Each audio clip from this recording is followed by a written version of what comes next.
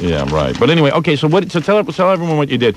What Janks did was he called Mark O'Brien and said he was in a restaurant in California. Okay. Yeah. And he says, hey, I'm in a restaurant right now, guys, and Cher's at a table. I can get her to come on the phone. So Mark O'Brien put him on the phone, and he goes, all right, hold on, here they come. And then you pretended to be the publicist?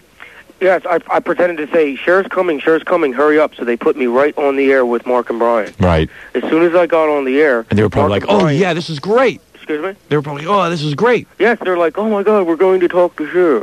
And as soon as they put me on the air, Mark and Brian said, what restaurant are you calling from? Mm-hmm. And I said, I'm calling from the restaurant of Howard Stern, and you guys suck. Now, did it get on the air? Well, the woman that I spoke to afterwards, I called the woman back to laugh in her face, Howard. Yeah. And she said that the delay was hit and that it never made it on the air. Right. But Andy Bloom, the program director of our station out there, is in process of trying to get a tape of it. I see. Well, very good, Janks. Once again, you've foiled everyone. Matter of fact, I have.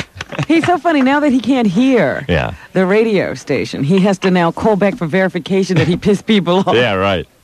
Yeah, He's constant verification. That's some of the best tape, too, Howard. Well, that was good stuff, man. I think it's funny. Knock, knock. All right. All right, thank you. Howard Goodbye. Stern. Here he goes. Howard. He always does that. He's playing back the tapes that he taped last night.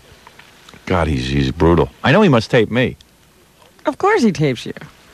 He tapes everything. But it's funny stuff. I love phony phone calls.